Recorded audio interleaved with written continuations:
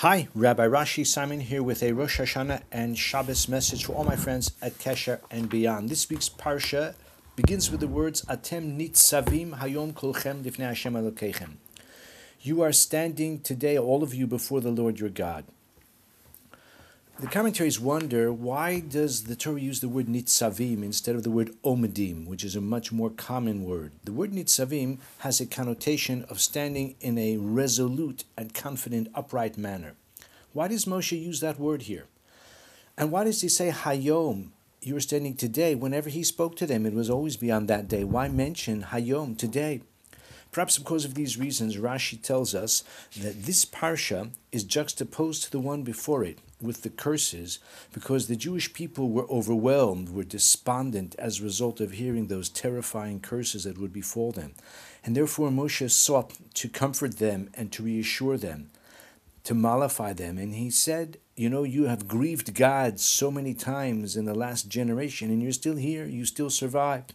Hashem has enabled you to stand resolute. So it will be in the future. Even after those curses rain down upon you, you will still be resolute. You will still face the future with confidence. The Jewish people have that capacity. Rashi adds that Hayom is like the day, just as the day follows the night, and the darkness of night eventually yields to the dawn and to the sun that shines in the day that follows. Similarly, you, the Jewish people, will also live to stand yet on another day. I'd like to suggest that there may be a remez, a hint here, to standing on the day of Rosh HaShana, because we always read these portions immediately before Rosh HaShana. The portion of the curses and then our Parsha of Nitzavim always appear in this sequence just before Rosh HaShana.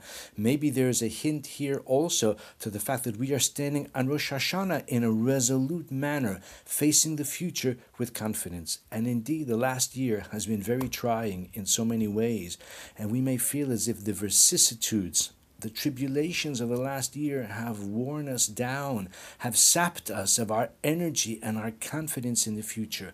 And therefore we have Atem Nitzavim Hayom. When we stand in Rosh Hashanah, all of us are before the Lord our God, and nevertheless we have that confidence. We face the future with a sense of divine favor and reassurance that the Torah hints to according to Rashi. I'd like to add that the Chidah has a further observation. He says that the Shmona Esrei that we recite, the prayer par excellence, contains the name of God 26 times. Says the Chidah, this corresponds to the 26 times that the name of God appears in the Tochacha. The Tochacha, the rebuke, those curses from last week's Parsha, have the name of God 26 times. Corresponding to that, we have 26 times we say the name of Hashem in the Amidah, and that's Atem Nitzavim Hayom. You are standing. When we stand in silent devotion and contemplation, and we express the name of God 26 times in the weekday Amidah, it protects us from the curses in which the Shem Hashem appears also 26 times.